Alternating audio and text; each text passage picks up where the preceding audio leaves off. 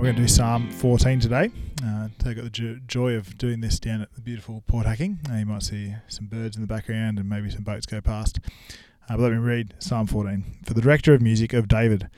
The fool says in his heart, there is no God. They are corrupt, their deeds are vile. There is no one who does good. The Lord looks down from heaven on all mankind to see if there are any who understand, any who seek God. All have turned away, all have become corrupt. There is no one who does good, not even one. Do all these evildoers know nothing? They devour my people as though eating bread. They never call on the Lord. But there they are, overwhelmed with dread. For God is present in the company of the righteous. You evildoers frustrate the plans of the poor, but the Lord is their refuge. Oh, that salvation for Israel would come out of Zion. When the Lord restores his people, let Jacob rejoice and Israel be glad. I'm going to continue on our format, thinking about it as my song, David's song, Jesus' song, and then my Jesus song. You know what? I read this and I go, this is me. If I'm honest, I live like a fool, and I say there is no God because I live my way and not his way. I'm not good. I don't do good. This is the picture of me. This is the picture that Romans 3 places to describe all of our lives before God. And this isn't the other evil person in the distance. It isn't the atheist.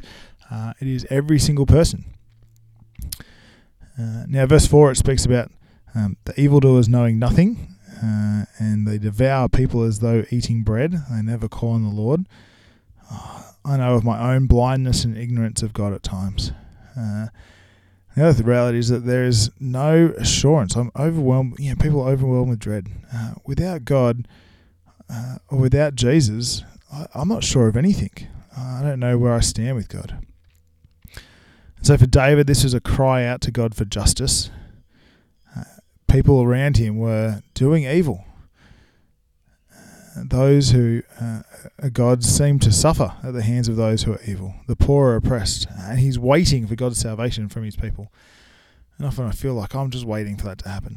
The great news is that Jesus sings this song, and he can say that people are not good.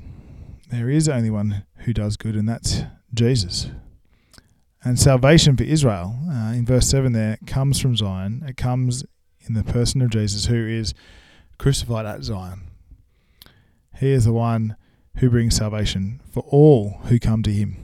And we will rejoice at that salvation. And so we sing this Jesus song together, because in Jesus I have righteousness by faith, not in my own efforts. This is the words of Romans 3 and 4.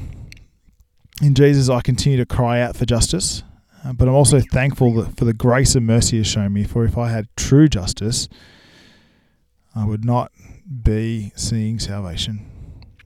Instead, because of that mercy and justice, I can rejoice that salvation has come.